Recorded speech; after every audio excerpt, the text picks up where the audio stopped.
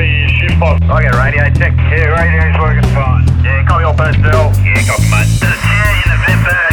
Yeah, stitch her up there. Thanks, mate. Yeah, right, copy that. Right. Yeah, you'd be glad to know that last fortnight's Channel 9 News exceeded the amount of downloads for all the rest of them. So we are climbing from the strong correlation with your entrance, TK. And you'd be very glad to know I quadrupled my LinkedIn followers. Is that right? Yeah. In double 11. digits.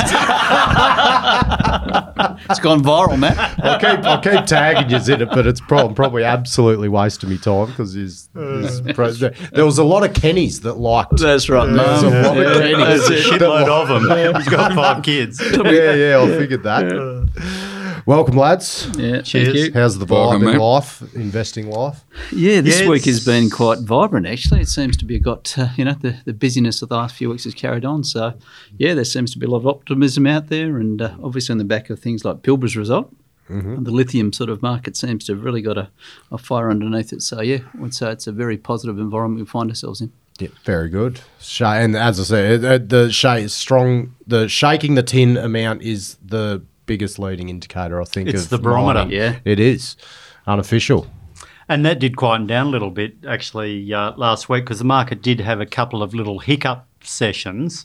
And, there's still of the opinion, there's this big debate between the next rate rise in the US. Is it going to be 50 basis points? Is it going to be 75? So they'll just wait for the next set of numbers to come through with regard to CPI and so on before the Federal Reserve makes that decision. So the underlying thesis is that rates are going to continue to rise both in the US and elsewhere around the globe. You had some big inflation numbers out of Europe last week. Inflation numbers, approaching double digits, similar to the US. So, the thematic is the same, but more importantly, I went to the Darren Field Day yesterday, Matt. Before that, I would just like to compliment on how you seamlessly entered into the macro talk without even being asked. Without being invited.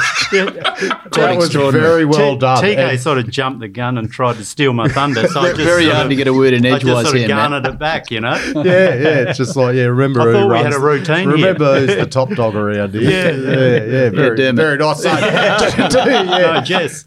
What is the, please explain this, what is it? The Darren Field Day, they get about 40,000 people over 2 days.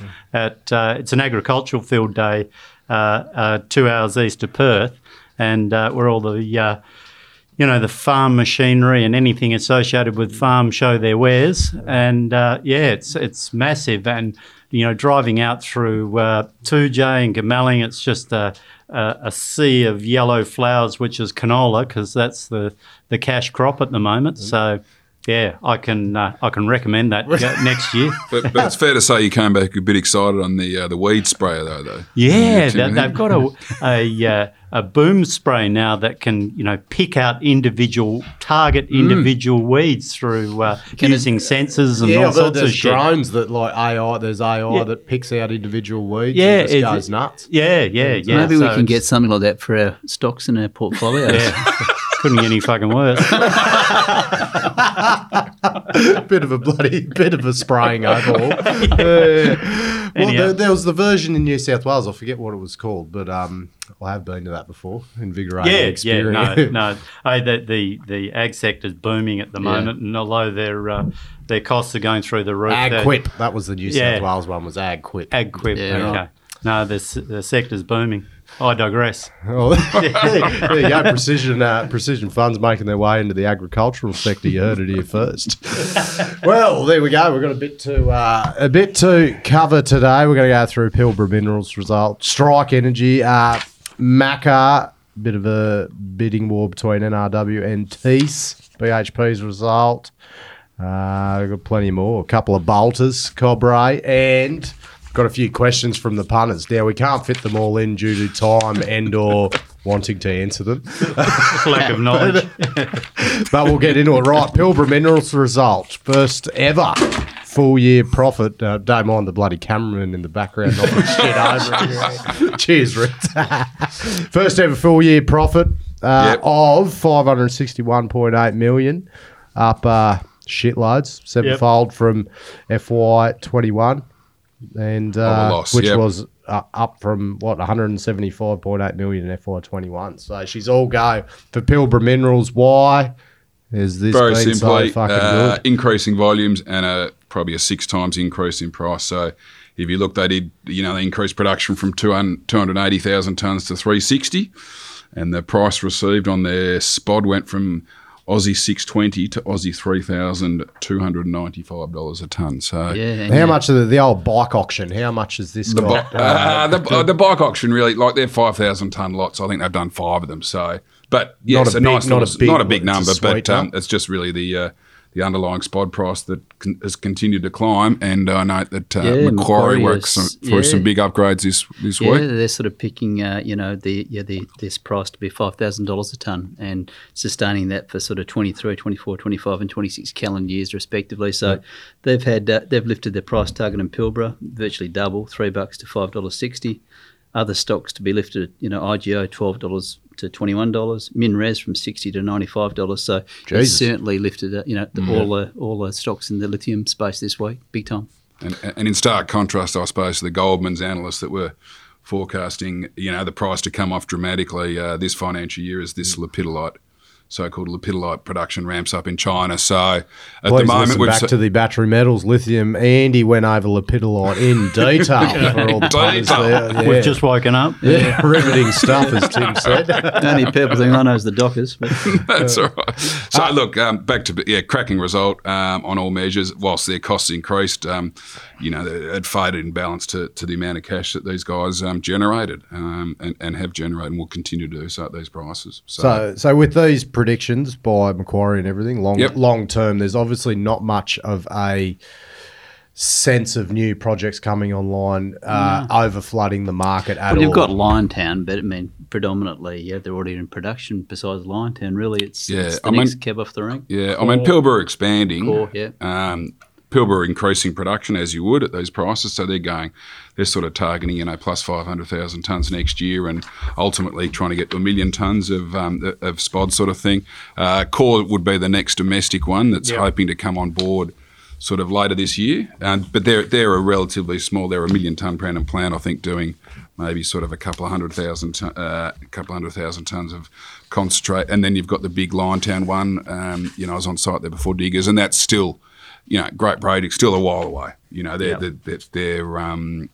just started building the camp and all that sort of thing. So that's really probably two and a half years away before we start seeing any production come out. And what's their scale compared to your Pilbara Minerals, Mineral Resources, their output? They're looking. Their initial plan is about 4 million tonnes, good grade 1.5%. So they're going to be at sort of, I think, that sort of 400,000 tonne mark, and then ramping up. Ultimately, they're looking at downstream as well, sort of thing. They've got a sort of a phase 2 expansion coming in after 2030. I think ultimately getting up to maybe 700,000-800,000 tonnes. Around about that level. Yeah, at that level, sort of thing. So. Well, I guess what's the long? If you're thinking long term, possibly into the 30s, 40s, with the hard rock getting consumed and then having to really get into these brine deposits globally. Is there going to come a point where big investment will go into that because the hard rock will get used? Well, the brines are still a big producer. certainly, I think in that. But it's really the spodumene, the hard rock are the ones that have this new production that's come on board. Sort of led by Pilbara. Well, Greenbush has always been hard rock down there, but that's been Galaxy and Galaxy with Mount Catlin and all that. But the brines still contribute a huge amount of the lithium, and I think it's really the spodumene. There's there will be a lot of there are lots of exploration success around at the moment. We're certainly seeing in Australia and anything with lithium or spodumene. Same in Canada. I think the ultimate test will be quickness to market. Who's going to be able to take advantage of these prices, get all the approvals through, have the team that I don't think in some ways funding's probably less of an issue. It's more about how quickly can you get because ultimately, you have to think 5,000 tonnes, spodumene. The margins that Pilbara are making are probably unsustainable. So, all the analysts have it coming off. I know that Canaccord have sort of using a long-term, probably 1,500. Macquarie just upgraded their numbers, but I think their long-term is sort of 2.2. Back of the back half of this, 26, 27, 28, you'll start to see it peel off a little bit, you would have thought. Yeah.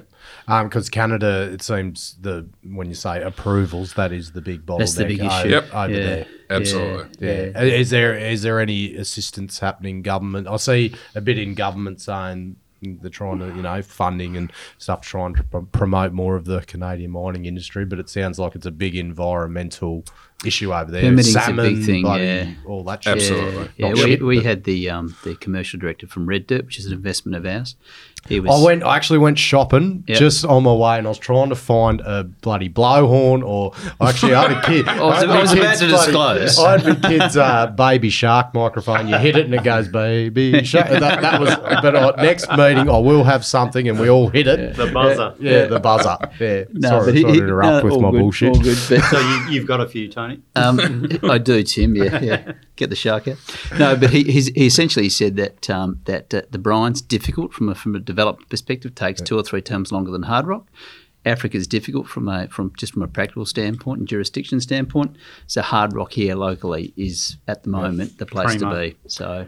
Is brine similar to, say, can you compare it to an oil and gas in terms of big capital, long term to develop it? But once it's going, it's going. Yeah, I mean, but it's always problematic, isn't it? It's the ramp up. I mean, I suppose Orocobre has been, working away at Laraz for a number of years, and that's always like, if you look back to their original sort of feasibility estimates, it's probably taken them. The reality is probably 4 to 5 years to it. All the bottlenecks and the purity that the product needs to be. All those sorts of things that you actually only really find out once you actually get into operation. But they've ironed that out, and now Orocobre's merged with Galaxy to form Alchem, and they're making huge profits. And the same with Mount Catlin. They had processing issues when they started with their recoveries, the different variants in their spodumene, coarseness and fine and all those sorts of things. So I think recoveries last quarter were down to 40%. 40%, yep. But they still made a shitload of money, and that's obviously to do with the pricing. Well, you pointed that out in our previous one, TK, about the lithium management in companies, because no one's really ever managed much lithium to date. New frontier, absolutely. Yeah. There you go, very good. Jeez, we're getting good at this. Jess, what do you reckon? We're bloody coming along, aren't we?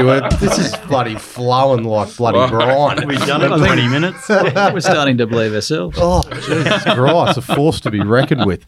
Strike Energy up the Brand Highway. Who is the gas guru? The domestic gas expert here is also the macro experts, Timothy Leonard Weir. How do you bloody pronounce this? Walyering? Walyering. Believe it or not, Walyering was sanctioned for development in only 9 months from the announced discovery. Walyering was I'll just give you a little bit on Walyering. It was discovered back in the 70s, actually. By Wappet. And it actually is quite a fractured sort of environment. So it was. I'll get into the logistics and the technical stuff later. But and they've gone back and re-drilled it recently, and actually hit a jackpot with Walyering 5.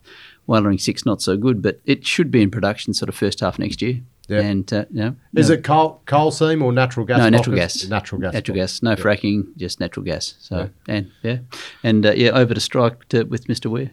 Oh, yeah, well, Strike and Talon Energy, better ring that shark again, are in cahoots on Walyering 45 Strike's way. Strike's an interesting company because over and above the Walyering project, they also have West Erregulla, which has had a massive discovery also in the Midwest region. And they've sort of taken it a step further into the downstream processing with a project they call Project Haber, which is going to build a urea plant in Geraldton. So obviously, back on the agricultural theme, you've got a lot of farming activity up around that area, so demand for urea is pretty high. And fertiliser prices have gone through the bloody roof. Urea? Nitrogen. Oh, there you go. What did you say? That's what I thought as well, yeah. And so Project Haber is going to cost $3 billion, but the biggest input into urea production is gas. So, it sort of goes hand in hand. And then, you've obviously, it'll employ a lot of people and attract a lot of money to that Midwest region and supply the urea to the farming fraternity. So Strike's got a massive resource at West Erregulla and also potentially South Erregulla, where they've had some recent well success. And they just reworked a well which they call West Erregulla 3. It produced 90 million cubic feet of gas a day, which is a bit of a barnstorming production result. So this is in the right thematic, in that energy thematic. The big ticket item for Strike and others in the region is potentially getting an export license, because you're essentially almost, if not more than doubling your pricing potential. And the state government gave one to Beach Energy, which is essentially controlled by Kerry Stokes, owns 38% of Beach, and he's in bed with McGowan, so he got an export license. But Strike are hopeful of receiving one as well. I don't know where they're at, but it would be a massive for the company if they were to receive an LNG export license. So what is the go with this export license? Why are they? How do you get it? Why do you not have it straight away? Like the government's sort of focused on ensuring domestic supplies or domestic demand is satisfied first and foremost. And then, it's all political bullshit at the end of the day, because, Strike wants to get... Machinations, I think, is the word you're after, Timothy. Yeah, that's what I was looking for. Machinations.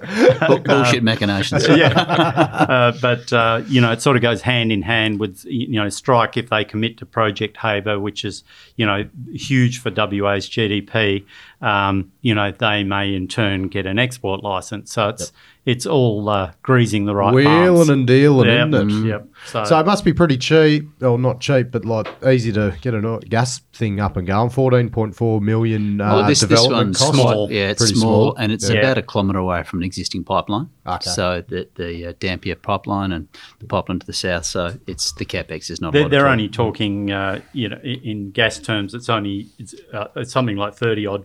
Terajoules or something of gas today and a bit of condensate. Yep. So it's a small project, but it's got meaningful revenues for both Strike and Talon, which will see them in short. Oil and gas industry is very capital hungry, and these wells are expensive to put down. So if you can get short-term cash flow out of these wells, you're ahead of the pack. So they're two companies that are just in our backyard here, and we're obviously full disclosure, we're shareholders, but got a lot of faith in what they're doing. Yep, in Strike and Talon, or just Strike? Absolutely, both. Yep. What's the? What do you call it? Do you call it a mine life? What's the gas life of? Well, it depends on your production rate. So if there was capacity, the capacity is there in the pipeline, and you could actually probably crank this thing up to be out of gas in 3 to 5 years. Yep. But it just depends on demand. Yeah, they're sort of talking 4 to 5 years. Then it sort of tapers off. It's got this decline curve where it keeps on producing until it's uneconomic and you shut it in. Yeah, righto. Because is it in terms of gas? Yeah, we're getting into the science, as you bloody said before. I've got to go to the toilet. Is it different to mining in terms of you don't have to get it all out at once? It's just a gradual feed into the pipeline. Totally. Yeah, just to have a tap. Yep. Yeah. But it's just got that natural decline curve. What are they? Is that because of the pressure? It takes more reservoir pressure. Correct. Yeah. There you go. Well, I'm now a fucking gas expert. So usually am at 7:30 mornings. each morning. Especially when you take me phone in there. It's me own piece of... I'd hate to take a swab of it. Of the phone? It's bloody God, covered in bloody gas. Yeah. Right, Macca Limited, Mining and Civil Australia. So a bit of a takeover tug of war. Tees offered to acquire all Macca shares at $2.50 cash, and NRW came over with a 50-50 cash script bid. With the option of 100% cash at 108 or 107.5, I think it was, or 108. 108, I think it was. 108.5. And really, and the board knocked that back because NRW said we wanted to do due diligence, and they've And Tees haven't. and Tees haven't. Tees have lobbed a bid, that the board supported, and really, they were trading at sort of 75, 80 cents in that June downturn. They have been as high as sort of probably 150 over the past 18 months. Upon this acquisition, they've all been on their knees a bit. The reality is, Macca were trading below their NTA, net tangible asset NTA backing. is sort of $1, isn't it? About $1.08, I think. You can't get kit anywhere. Can't get kit or people. Yep.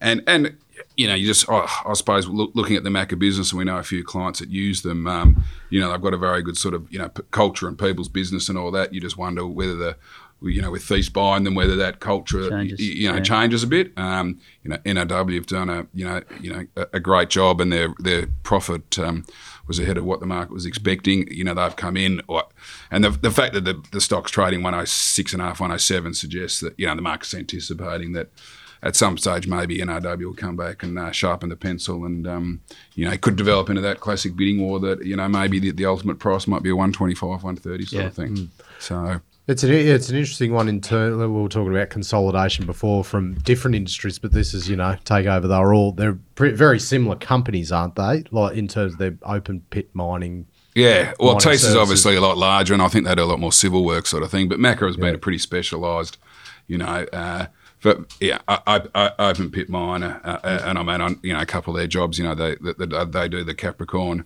Karlawinda project. Those guys have had a long-term relationship with them right from when they started at Regis on some of those projects. I think it was at Kirk or Locker, and then obviously through the Regis days. Very strong up. They mining up at Okvau, which is an emerald project up in Cambodia.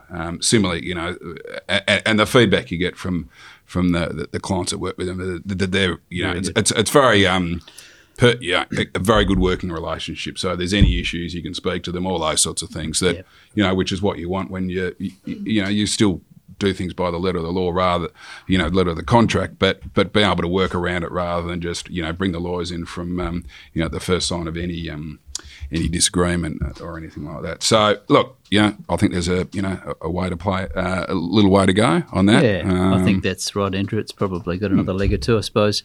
Generally the first bid isn't the last bid, and they've entered pretty quickly in RW. So obviously it's who knows? There could be someone else Could be someone running else, the ruler over it. Yep. But it looks like it could erupt into a bit of a bidding war. Who's I guess got the front foot with it all? Who will get the most benefit out of acquiring Macca? Do you think? Well, I think the size of Thies will just get absorbed into their sort of business, and I think from a top level approach, you risk losing probably the key management, senior personnel in Macca that I don't know the company super well or anything like that, but that's a sort of sense when often these big companies come in and take over a smaller company. You lose a bit of the brand. You lose a bit of the brand, and you lose a bit of the culture, and it becomes a bit more bureaucratic and the red tape and all those sorts of things. Whereas NRW is probably is a smaller size company and can probably absorb it and still let them keep that brand name a little bit. Jeff Baker's been there since inception, so you've got these long-standing guys In Macca. Macca. He's a non-exec chairman. You look at it and you go, they're getting older, obviously, and perhaps that's part of the brand. That, those guys move on and it changes. So it's a big risk. Yeah. Speaking of dollar, how much would someone have to put on the table to take Precision Funds Management? $13.76. And a carton of red cans. Or even just a kegerator of Swanee D. There you go. Oh, there's bid one. Right, more to come, because Macca put out their target statement today. Oh, sorry, yeah. Recommending to take this. Yeah, so it was a board approval recommended bid. Some of the conditions, Thies require 90% is one of the conditions. So I reckon we'll look back in a month's time, sitting around the microphone, and hopefully there's a bid higher than where we're at today. Yep. So, and what is and I asked this prior to the record button getting hit. When can this be? No more bids. When can it stop? When can it get to the point where you can guarantee that bid is going to be accepted? When the target's got over 50%, that normally... That's in 50% of shareholder approval. Have approved it, and they've maybe dropped the conditions. It still doesn't...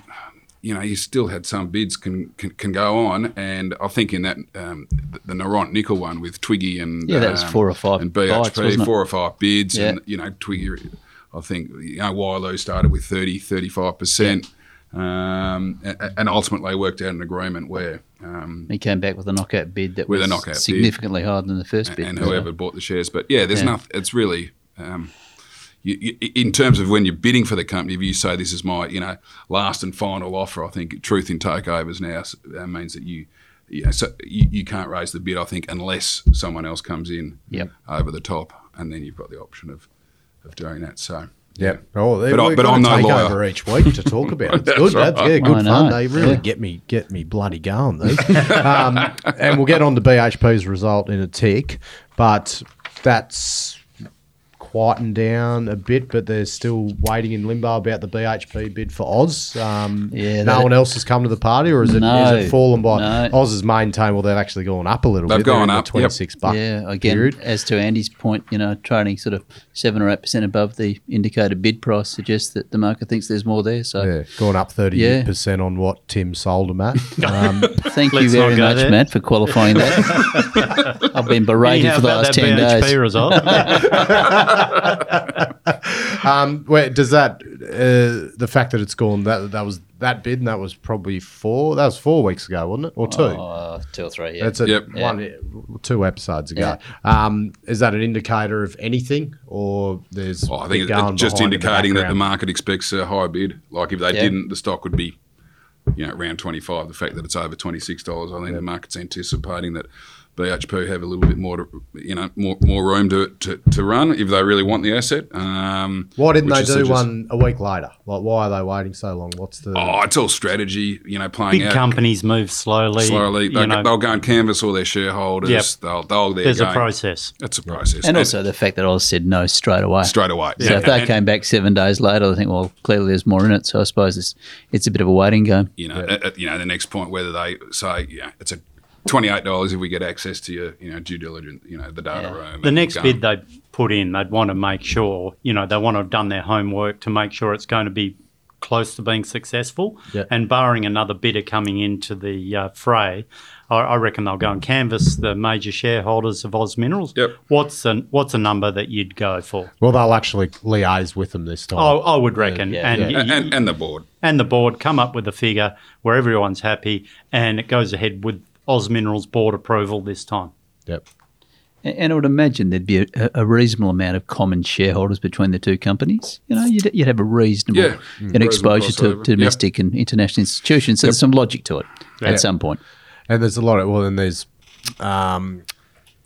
management as well that were Oz Minerals that are, you see a lot of people that were at Olympic Dam that are at Prominent Hill and Yep. Carrapateena Yeah. now. Okay. So it's an Yep. actual, based on, I think I saw one guy on LinkedIn that moved there. So that's pretty much everyone. Close enough. But you would imagine there's a lot of South Can you Australian ask him to based follow people me? There's a lot of consistent people that have probably worked for both. I would Yeah. assume. Assume being the big word. Right, BHP's result: US $23.8 billion underlying full year profit. Smashed the bloody analyst's forecast. Paid out a $1.75 per share dividend. So full year US $3.25, which was, as from the Chieftain Chatter, second largest annual dividend of any global public company to Microsoft. Great facts and figures there from the Chieftain Chatter. Yeah. Subscribe to that one as well, everyone. Can anyone get a plug? Get that sent to them, or you got to be? no, it's quite selective. Come through, Yeah. our There's a bit of a acceptance process. policy. Yeah. Yeah. So There just might be give us an your email address. And a few mates.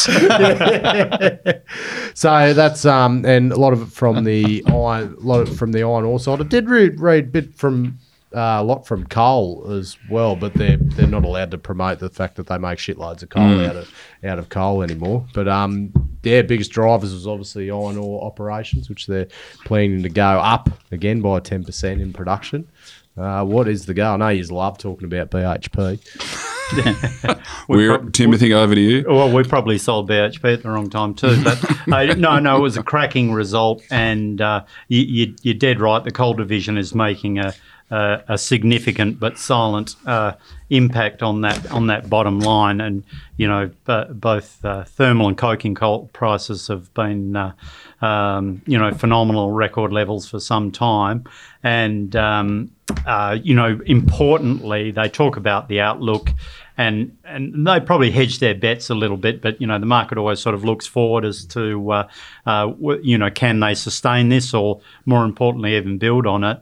And the CEO Mike Henry sort of talked along the lines of that China was the key, as it always has been, for commodity demand. And you see China sort of taking some pretty aggressive steps on stimulus policy. Interest rate reductions to keep their economy stimulated. So the worrying part of the Chinese economy is obviously their property market, which they seem to be sort of fluffing over at the moment. But he also did say that he expects to see a slowdown in advanced economies around the world with all this monetary policy or interest rates going up around the world and geopolitical uncertainty that's going on between obviously Russia, Ukraine, and Taiwan, China, etc. So bottom line, fantastic result, massive dividend, huge for shareholders, of which there are many long-term mums and dads shareholders. So great from a dividend perspective as well. And I think it'll roll on. Plenty more to come. Good for the bloody employees that get in on their share scheme. Absolutely. There's a 3-year lag, but I think you can buy $6,000 of shares and then get it one for one 3 years later. I mean, the interesting thing on the EBIT is, talking about the division, is the coal division. So last year made a loss of $570 million on an EBIT. This year, $9.5 billion. At an EBIT level. Oh, so, iron ore was off slightly from 24 billion to 21. And so nearly half of their profit is from coal. And copper went up. This is at EBIT. Copper went from 6.8 to 8.5. So, it's basically the copper and the coal division were pretty similar. And the iron ore was sort of almost 3 times at an EBIT level. It just shows that when they're bidding, what was it, 7.8 billion for Oz? That was Aussie dollars, but isn't it? Just shows, and they can profit 23.8 in one. Oh, they've got capacity in 1 year. That's phenomenal. That is a phenomenal amount of cash, isn't it? Yeah, phenomenal. When you say second largest annual dividend of any global public company, second to Microsoft, I did have a question randomly, not much to do with BHP. But how American companies don't usually give out dividends, like Berkshire Hathaway got that much fucking money and don't give a dividend at all. Why do American companies not really give out dividends compared to Australian? Yeah, no, it's a bloody good question, and I think the companies sort of take the view that they can invest that money better than the shareholder can, and the yields. That's Buffett's view. That's always been his view, and yields on the Dow stocks or the S&P 500 in the US has always been historically low. So they do pay dividends, but if you look at it from a dividend yield, say, compared to our banks or even BHP, they fade into insignificance. We have the added advantage here of imputation credits, by paying franked dividends as well, which shareholders get an advantage of. But they don't have that in America. As I said, the US is these companies are always reinvesting the cash themselves in their growth endeavours rather than paying it out to shareholders. So it has been a historical thing. Do they do more buying back shares? Really? They love their share buybacks. Share Yeah, they do shitloads. But didn't they release news the other week that they're now 1% tax on share buybacks in America? I'm pretty sure. I didn't see that, but you always see a raft of when the Microsofts and Apples, because they've all got huge amounts of cash sitting on their balance sheets. They usually embark on a 10% share buyback. I'm not sure about the new tax regime.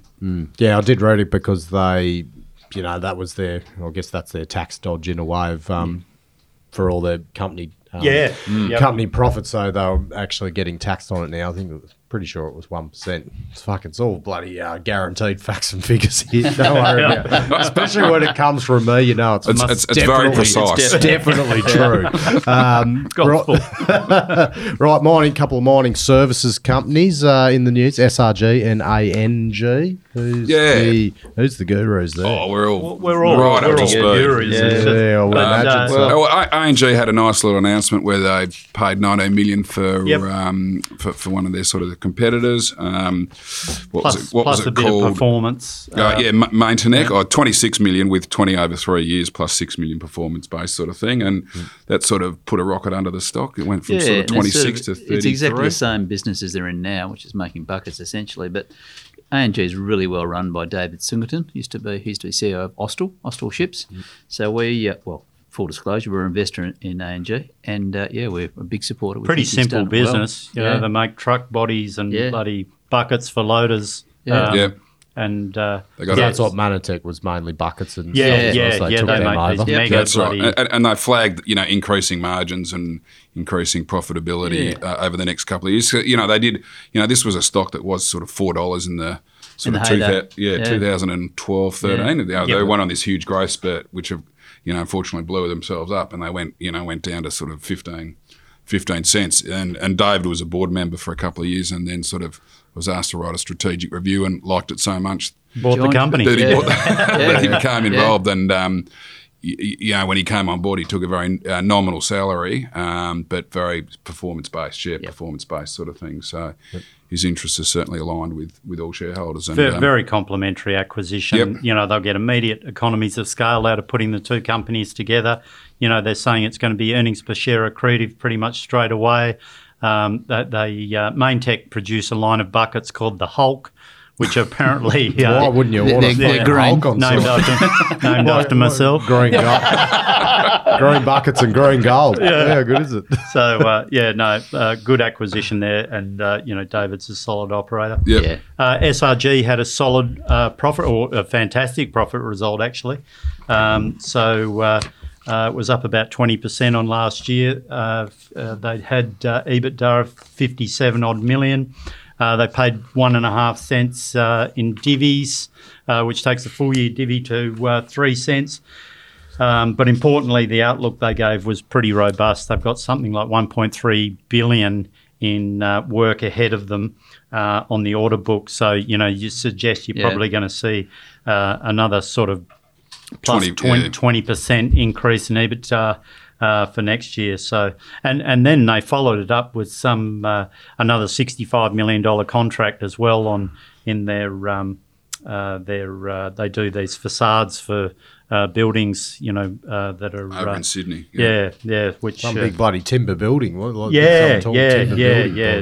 the world's tallest hybrid timber building or something. So similarly, they've done a great job as well.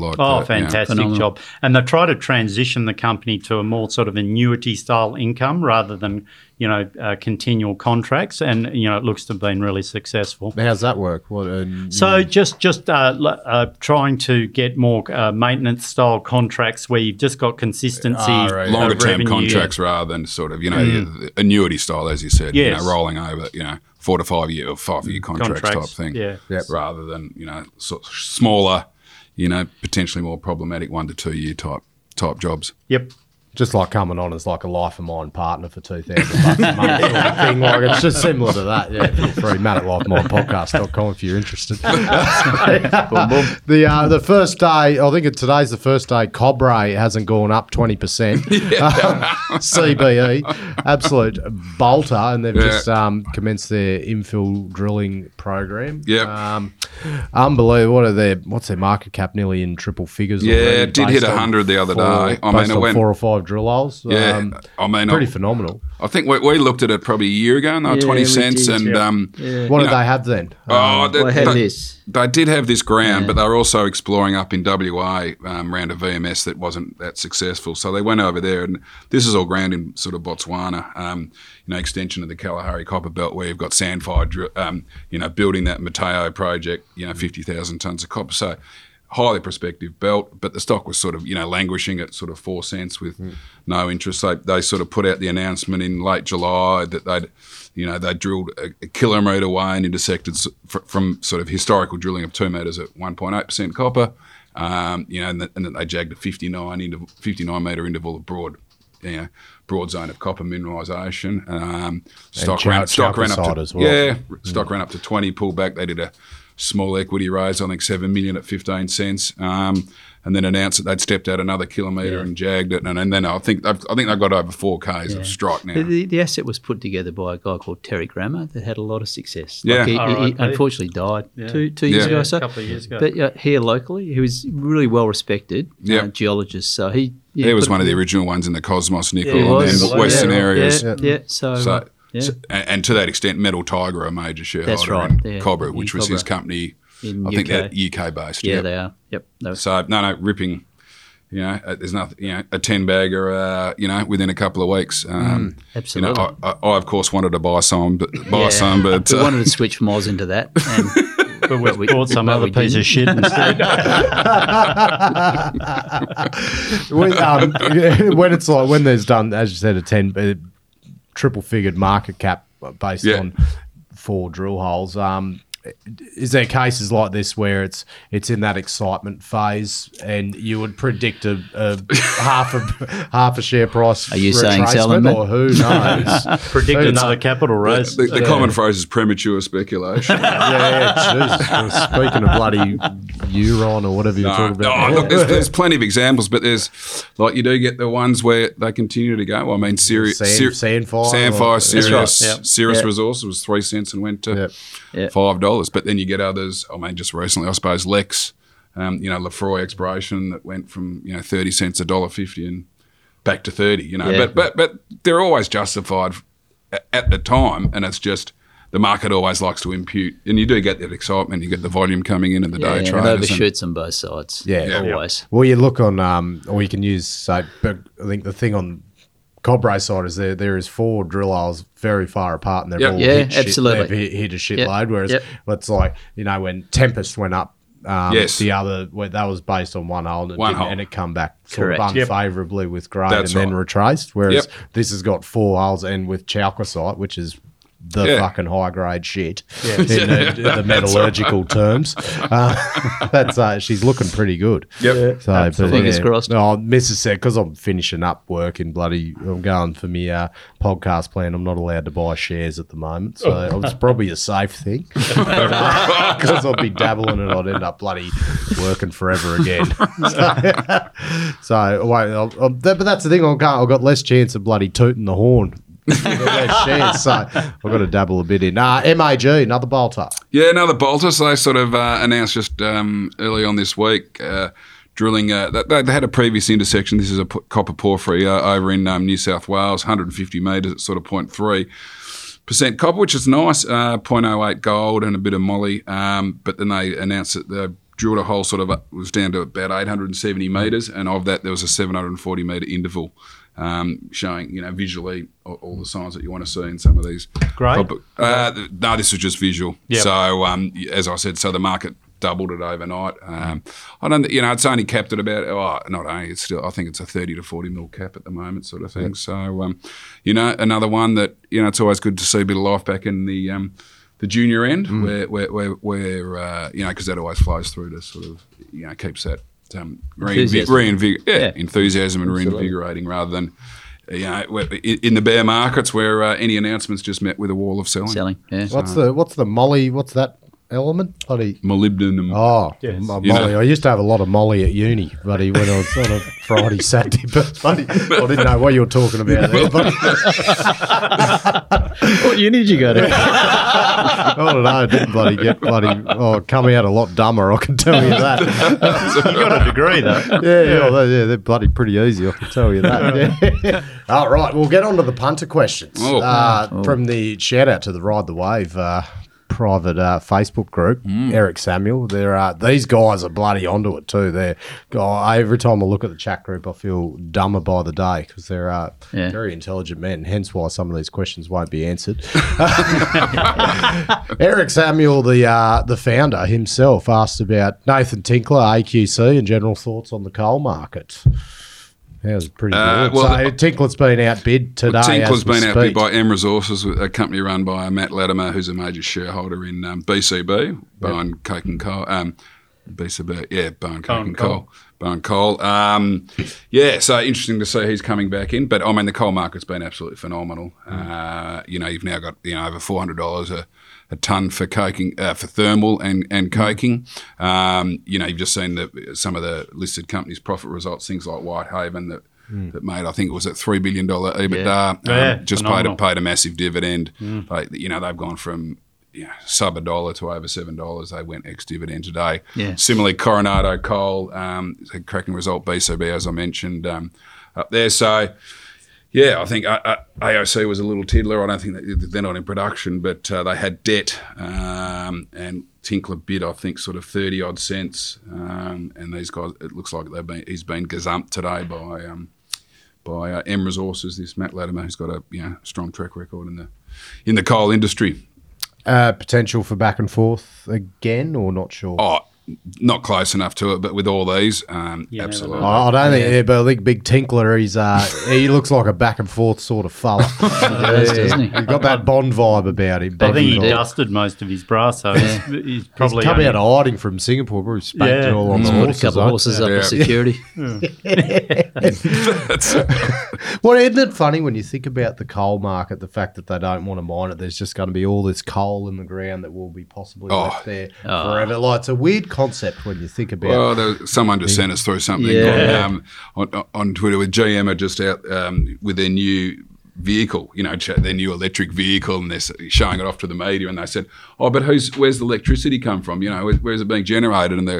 And she goes, "Oh no, it's we lease it off this building." They asked the building guy, "Where's it come from?" "Oh, 95% coal."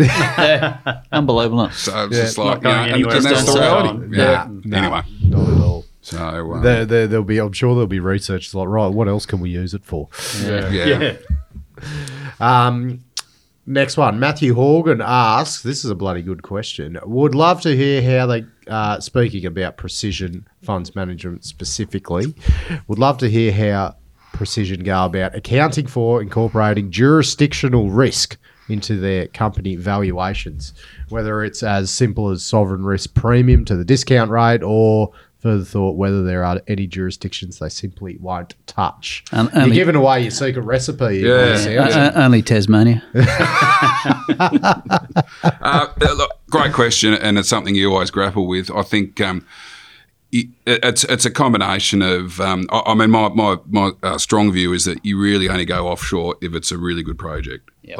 Like you've got you don't go to Africa, especially West Africa or anywhere there, for a marginal 1 gram open pit gold project. So if you're going to go over there, if you're going to take on that perceived political risk, then you want a really good project. And I remember many years ago, Anvil Mining in the Congo, the reason why they were successful is because they had a 7% open pit copper ore body. So, and I remember Bill Turner, the founder of Anvil, always talking about the geological risk versus the political risk. And he said, I could go to Australia and the geological risk is huge because everything's been trolled over. I'm not going to find a 7% open pit copper ore body.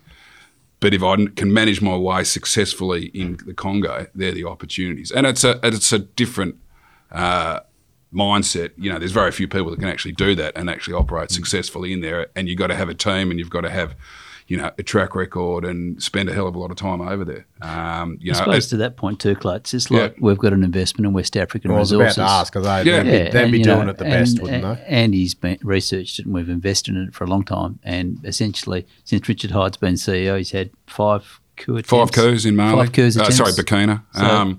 And that's with those and that's a cracking project. If you look, they were the lowest all-in cost producer. They're just generating huge cash flow. They put out their first half result the other day, generating great cash. They built the project 100% debt finance, which is which was huge. They repaid that within a year. He's now been able to get a second project, which takes them from sort of 220,000 ounces to 400,000 ounces. And because he's done it before, the market will back him, and go, he's now, he's grown that company from nothing to a $1.3 billion company. But it's just part of doing business in Africa. It's part of doing business. So it's a coup. You get on with it. It heightened when it happens and it starts to dissolve over time. But it's fair to say we do monitor, the portfolio's geographical risk. Absolutely. Yep. And, so we'll only apportion so much money to Africa and we're only going to back good people and good projects, as Andy said. So it's something that we monitor just to make sure that your exposures don't get out of whack. So, if we were to take on another significant position in Africa at the moment, it'd probably be at the detriment of another African holding. Yep. And also, if there's majors operating in country already, you want to make sure that there's if we were in there for something to be built to be taken out, then you've obviously got a natural, acquirer of the asset. So but being a pioneer in Africa is pretty hard. Yeah. You got to. It's there's lots of and trying to monitor it from Australia. So the easy thing is for your valuation, you increase the discount rate and all that. So that's an overlay, but then it comes down to more that sort of qualitative. The people involved, have they got a track record? How long are they? It's and there's some guys that will say, some of our best companies say, hey, we are not going to go to Africa because we do not have that skill set to operate there. We are purely domestic.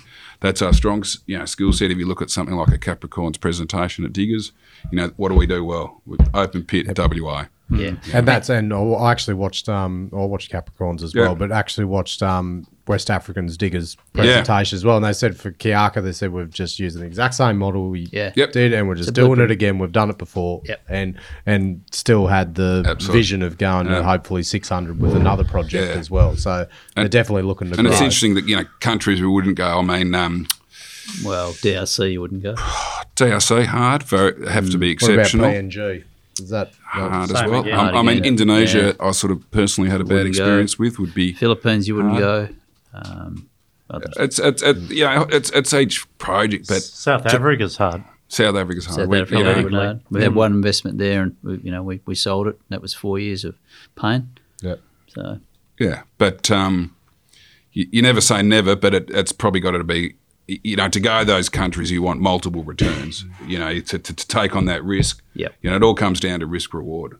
Ultimately, isn't it? So if you are going to put $1 into that, you like to see maybe 5x over 3 years. Absolutely. How did like with copper being coming to the forefront? What about like South America as a landscape? If you invest internationally in those companies, is there we're in Brazil. We're in Brazil. We're in Centaurus and nickel. Oz have gone into Brazil through Avanco. So that doesn't scare us, but we were in Ecuador for a while. But you want advanced projects, you want advanced early projects, stage exploration. Yeah. You want to see something that's got the people and project behind it that can go all the way. Yeah, so something like Centaurus is probably interesting because Darren Gordon's been in country. They've been in Brazil for 10 years. Yeah. And they originally started as an iron ore player, and then they got because they were in country, got this project off Vale and did a ground swap with one of their copper.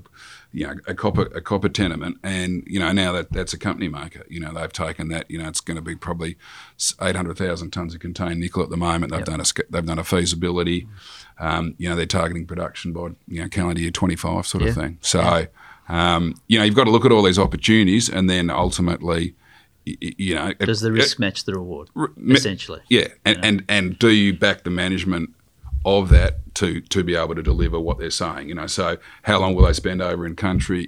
What have they been to the country before? It's all great going, like the number of presentations, you have from people in different countries in Africa going, we're this is the Switzerland of Africa, and the irony is like we invested in Tanzania 5 years ago, and you would have said in the last 2 decades, Tanzania was the place to be in Africa. It was a standout in terms of mining. Yep. And then they had Magufuli, John Magufuli came to power, changed everything. Yep. So then that's just changed. He passed away from COVID a year and a half ago. Now it's back on an even footing. But you would have said you'd make that investment every day of the week. Yep. So you go through these cycles where it does change. Yep. So apologies to Russia for not asking about you, but I think we know the answer there. Jeez, there's a long one. We're in the afternoon slot. Drive. The drive. There's a drive. Well, next one We now. are in a car park. Now I've got the keg working again. We'll in have trouble. the next one at my joint. Well, speaking, I just got it working this morning at 10:30, so I was on the beers. you have a then. drink? Yeah, I did. Bloody oath. Right, last question. Callum O'Neill, given the people resources constrained, have we seen extended timeframes costs for PFS, DFS works that are making it more difficult for developing companies, or do they need to go for bigger raises to protect themselves? Yes. In simple terms, there's no doubt that we're, the inflation cycle we're in at the moment, things are costing a hell of a lot more, and then it's a match between dilution for existing shareholders and how much debt you're willing to take on for some of these projects. But if you're a small, we're a firm believer that if the market is open, then companies should be, if they've got a good project, should be raising money. All Corp's a good example. Yep. Tico's talking about Tanzania before. They just came out with their DFS this week, and talking of cost inflation, the capex on that project $474 million. Now that's probably up from 15, 20. 287, but includes 110 million in pre-production mining sort of thing. So like for like basis, it's probably up. You're right. 20-30% sort of thing. Yeah. So it's an ongoing issue, and dead right. You have to raise more money to fund these things, but you still want to see projects being developed. So you want to see them going through the PFS, DFS stage, and it's going to be more expensive to do business. I think it is coming to a bit of a peak and possibly going the other way. Like the vibe in, I know it's any mining market is an indicator, but I know just a couple of projects are starting to shut down, a couple of contracts, like De Groosa's finished up. Western Walloona's in it, so that's injecting a lot of operators back in. That's just in the underground mining market. So you can imagine mining holistically. It doesn't take many people to get thrown back into the system to drop wages and everything. So pretty much we're on the back foot now. So I'll be holding on to my pay rise. So they're not fucking taking that off me. Thanks very much, lads. Much appreciated. Thanks, mate. Cheers, mate. See you Good on you, next mate. time. All the best, buddy.